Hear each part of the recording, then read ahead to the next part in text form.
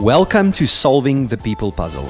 I'm your host, Francois de Wet, entrepreneur, organizational psychologist, and the founder of Wamly, South Africa's largest provider of one-way video interview software, where we help organizations hire better people faster by reducing the time you spend in interviews.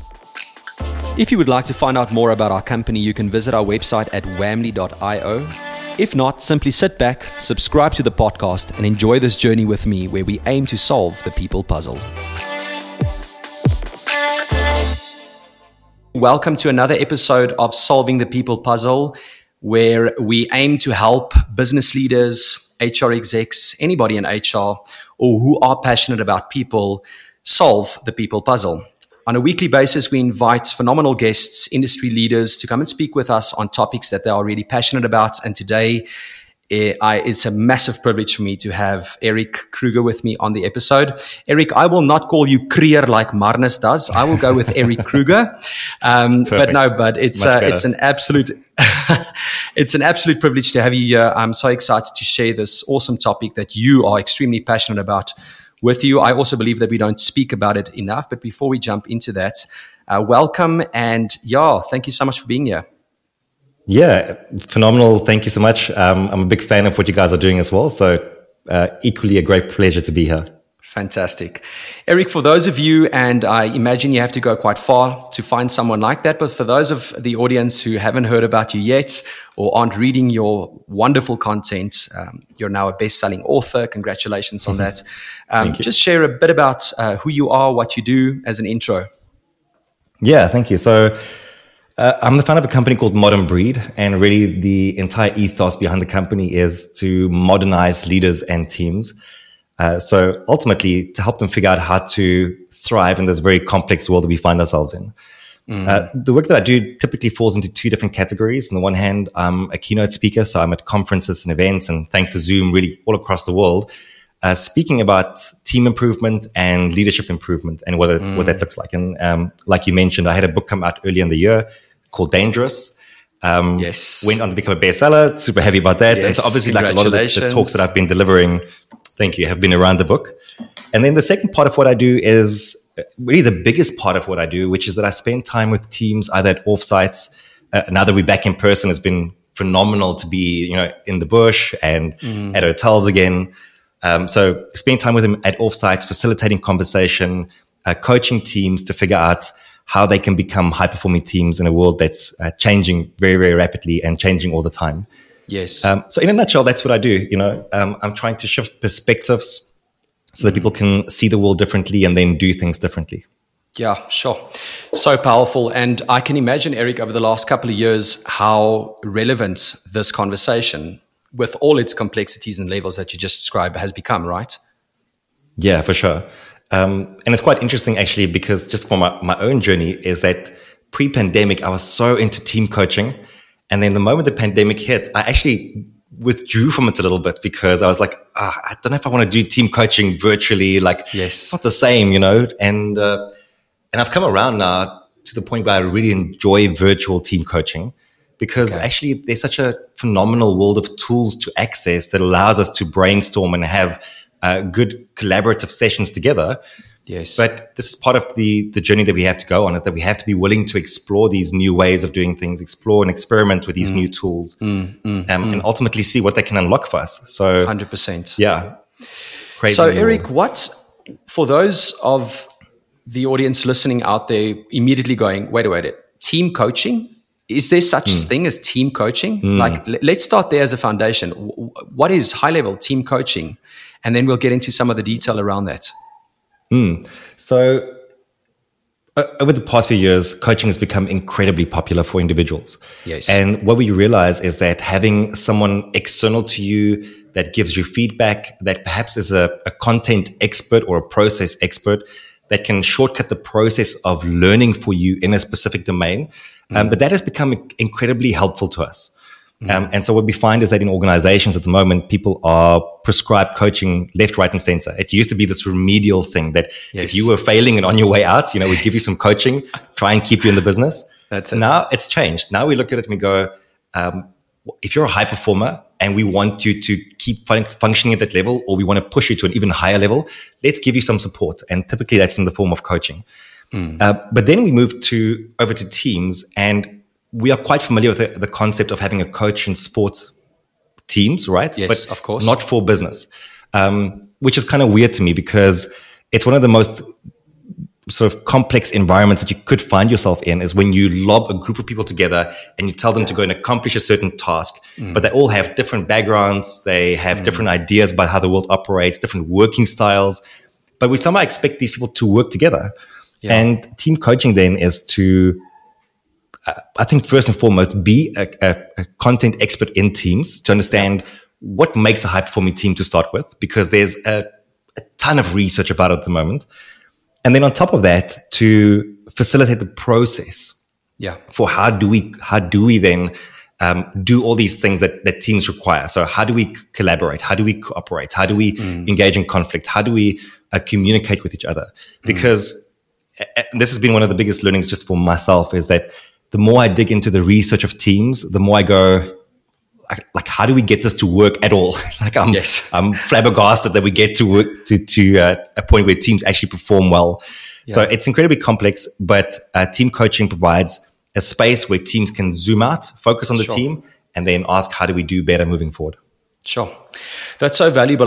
Listening to you, I'm going, okay, if I consider teams that I've observed, and even some of the teams here at Whamley in the different pockets that we've got, there's always individual clear objectives, and then we have the company wide objective. But I've never really thought about, so what is the objective holistically for that team and for this team? And then when you look at successful teams, you either go to a individual in that team who's actually doing 80% of it, or you're not exactly sure how the team met the goal, but they did. And I guess when you operate in that space, there's probably a lot of room for misinterpretation, for opportunities lost, for inefficiencies to creep in. So I would love to hear from you, who did spend time now in the research, Erik. Where are teams currently? What are you seeing when you start engaging with your clients, when they bring you in to say, Erik, we need a team coach? What is like baseline for them before you start with the journey? So two things. The first is that what you were referring to now is actually quite a common problem, which is that teams don't have a clear purpose. That often teams inherit purpose from the organization, or we kind of look at what the individuals do and we Frankenstein together some sort of a purpose. But team design is really important. So team design is the composition of the team. So who's in the team from a diversity point of view. Who's in the team from a knowledge, skills, and abilities point of view, and then also the size of the team. Those are what we consider like the design of it. But part of design also is having a compelling purpose for the team. So what makes this team special, and what can they execute on that no other team can execute on? And that they know that they need to work together in order to be able to do that. And that purpose, that compelling purpose is consequential, it has to be clear, and it has to be challenging. Those are the three criteria for a clear purpose. Consequential, clear, and challenging. Consequential, clear, and challenging, yeah. Okay. So every team has to be clear on what their purpose is, right? And that's part of the design. And often we actually need to take a step back from process all the way back to design and say, let's relaunch the team. Let's just start from scratch and just go, do we have the right people here? Is the team perhaps too big? Because research shows that you need somewhere between 6 and 8 people on a team. Otherwise, it starts getting messy. Okay. And do we have the right kind of thinking on the team, right? And once we have that and people have a clear purpose, now we can start thinking about all the process-related things that teams need to pay attention to. And that's in the second part to your question.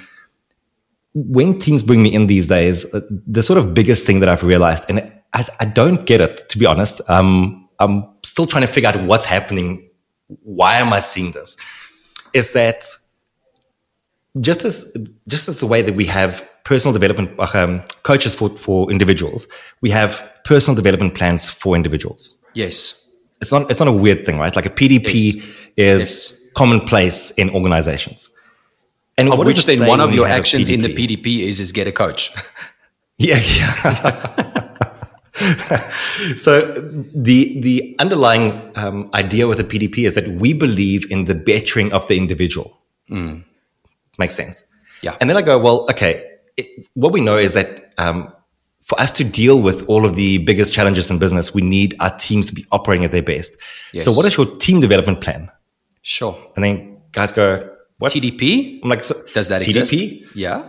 And then I'm like, well, if you believe in the bettering of the individual and therefore you have a PDP, then surely if you believe in the bettering of the team, you would have a TDP, like a team development plan. Sure.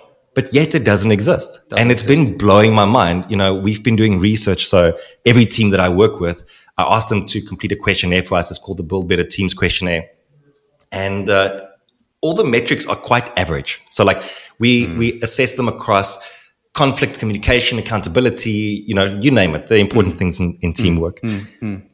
Everything is average, like let's say 60 to 70%, some outliers here and there. But the one biggest outlier across the board is dedicated time for team development. Sure. As a whole, only 27% of people in teams say that they have dedicated time for team development. 27%. Like physically, this is the day or the slot in the month where the focus is we are developing the team. That's it. As in, once a month, we have a space where we are doing some team building. Because, what I've also realized is that team development isn't maybe the correct language. We are so used to the phrase team building, and that sort of encompasses everything to do with working on the team.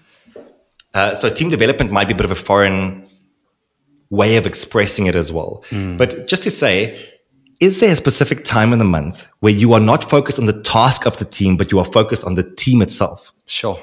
And only 27% of team members say that, yes, such a time exists. And I'm like, that blows my mind. So where are we actually then being more intentional with how we are developing our teams for the challenges they are facing, and also to live into the potential that team has?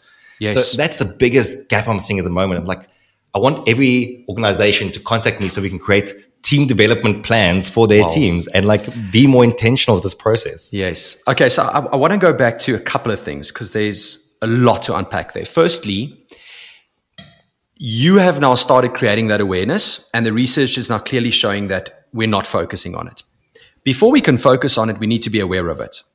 So we are, one, as a whole, maybe this is a blanket statement, but we are not aware of the fact that we want to better our teams, and therefore we need team development plans with focused attention and action during the month to actually do that.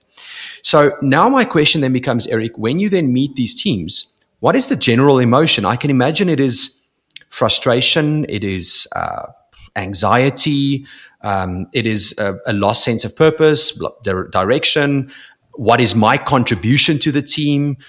We've got the one golden boy and we're all just, kind of supporting him or her. Are those fair comments around emotions that you encounter with? Yeah, it's quite funny that you would say that because, and you haven't even seen my keynote around this, but my keynote starts off with the idea of team frustration. Oh, well, no, audience, I have not seen the keynote. He's not, I promise he has not seen my keynote.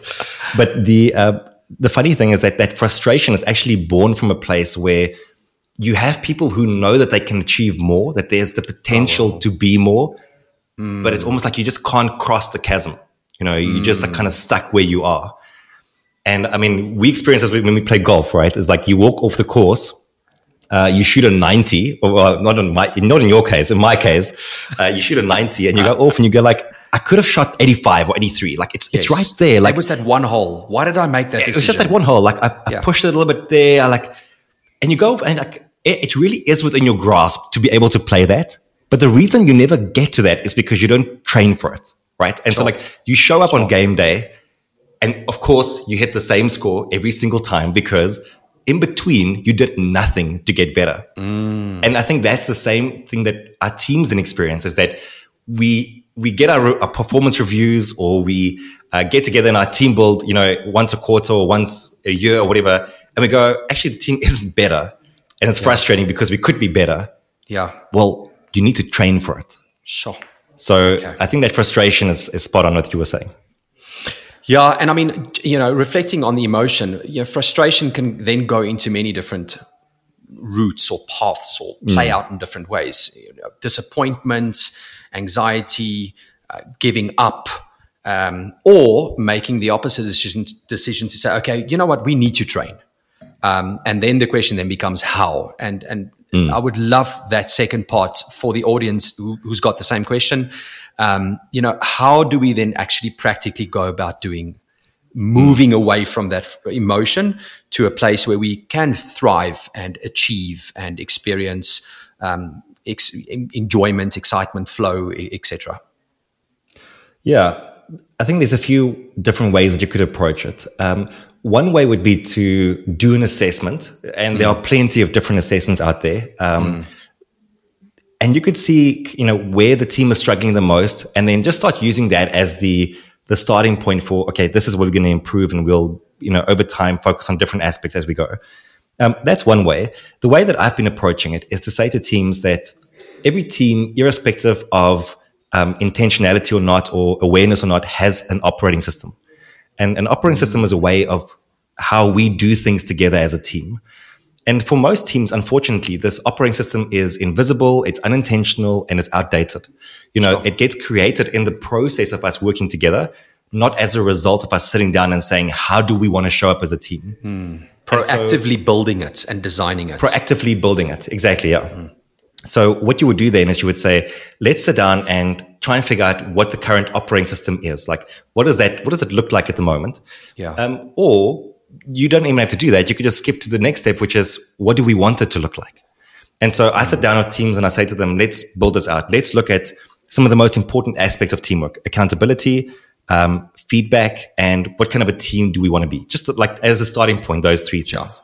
Sure. And what kind of a team do we want to be is an important question, because that question takes us away from the task-focused goals that we have, and it brings it into an identity. So like, as a team, who do we need to be in order to achieve the goals that we need to achieve? And you then get to answers like, we need to be a team that plays hard, or we need to be a team that has each other's backs, or we need to be the kind of team that builds on the collective intelligence, whatever it may be. But we are speaking to the identity of the team. Yes. And we can start living into that almost immediately. If your big goal is a certain revenue number, that's going to take you a year to hit.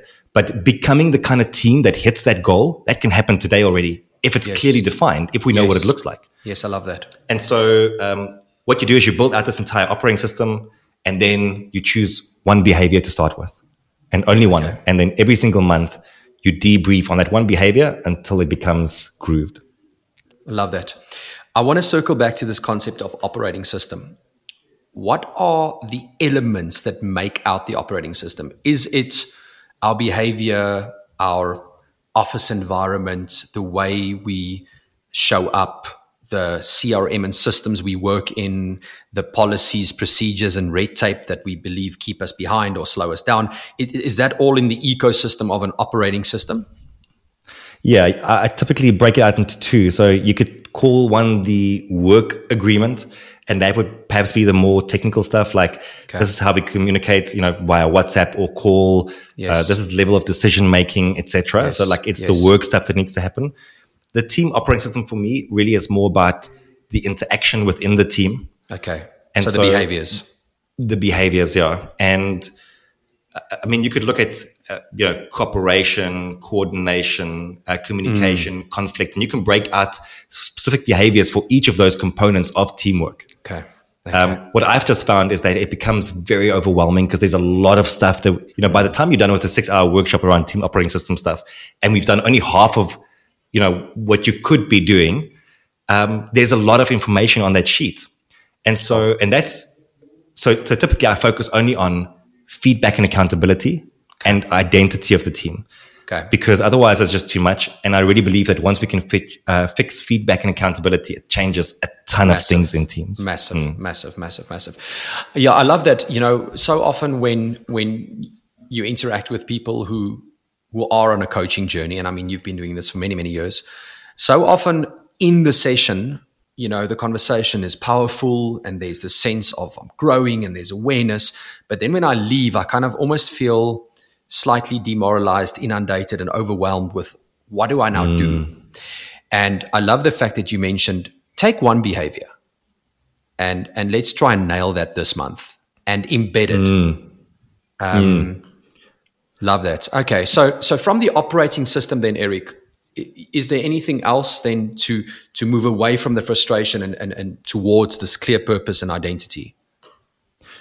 Just to quickly latch onto what you were saying at the end, is that one of my biggest gripes and frustrations is always the fact that Friday's hype doesn't turn into Monday's to-do list. Sure. When it comes to these offsites, right? Sure. And I've been wondering, because I'd work with the team at an offsite, and then we break things down into the one behavior that you need to go and do. And then we check in about 2-3 weeks later and it didn't happen. And I go, why is that? And what I came to realize is that we are evaluating the wrong thing when we are speaking to groups that want to change, right? And what we are evaluating often is their willingness to change. Sure. And it's the wrong thing to evaluate, because when we are at an offsite and we are saying, let's do things differently, everyone is willing to change. That's why we're there. Yeah. What we need to be evaluating instead is people's willingness to be inconvenienced, because that's what happens on Monday. That the moment that you get back to the office and there are fires burning and clients that need attention, and we are just back in the routine of how things are, for you to step outside of that routine and say, we said as a team, we want to work on this and I need to hold you accountable for this, that's inconvenienced, Sure. So that's something to keep in mind. Like, if you're not willing to be inconvenienced, then don't go on the journey of trying to change, because it's not going to happen. But I think what there needs to happen is that once you do have the behavior and once you do start holding people accountable for that, is that teams need to do a debrief at least once a month. And team debriefs are just a very short process where you review what's happened and you plan for how we do things moving forward. Research has shown that teams that do team debriefs can improve performance anything from 20 to 25%. Sure. So that's quite significant. And is. When they did the research across, the army, medical fields, etc., they found that an average length was about 18 minutes. So you don't even need to spend 2-3 hours debriefing every single month. Yeah. You could do an hour a month, and that's already way more than what most teams are doing. And it's going to produce such incredible benefits off the back of that. And when you go to, online tools like Miro or Mural, many of them actually have sort of retro templates that you could use. That's going to take you through a process of what went well, what didn't go well, and what do we do moving forward. Love that. And I promise you, take your team through that. It keeps them focused, it keeps them intentional, and you'll start seeing changes happen. That's fantastic. And it just ties in so beautifully before we land the plane. It goes back to accountability and feedback. So in the team debrief, there's an opportunity to give the feedback, and then for individuals to assume accountability on what was said a week, 2, 3, a month ago. This is back to the Monday, right? Someone needs to own that, potentially everybody, but driven by the leader. And then there needs to be that open, honest, ongoing feedback and accountability. That's fantastic. Yeah, for sure. Erik, thank you so much. I think this is a great place for us to end the episode. I want to give you an opportunity to share with the audience where they can find you. I think this is a wonderful opportunity for, at least, in my perspective, to look at teams completely differently. So where can the audience find you and reach out to you? Yeah. Easiest place is just to Google my name, Erik Kruger. You'll find my website. You'll find Modern Breed's website as well if you just Google that. And then we have, like you mentioned, a podcast called The Expansive that people can listen to if they feel like hearing more about, because we've done episodes on this as well. And awesome. That's about it. Easiest way. Erik, thank you so much. It's been awesome having you on the show. Really enjoyed it, brother, and have a great day further, and chat to you soon. Thanks to you, dude. Cheers. Thank you so much for tuning into this week's episode on Solving the People Puzzle. We are going to continue to interview phenomenal individuals from the industry. And if you don't want to miss out, hit the subscribe button, as well as share this with friends, colleagues, and family members who you believe can benefit from this content, helping individuals and organizations solve the people puzzle. If you would like to know more about Wamley, please visit our website at wamley.io or simply email hello@wamley.io. Until next week, ciao.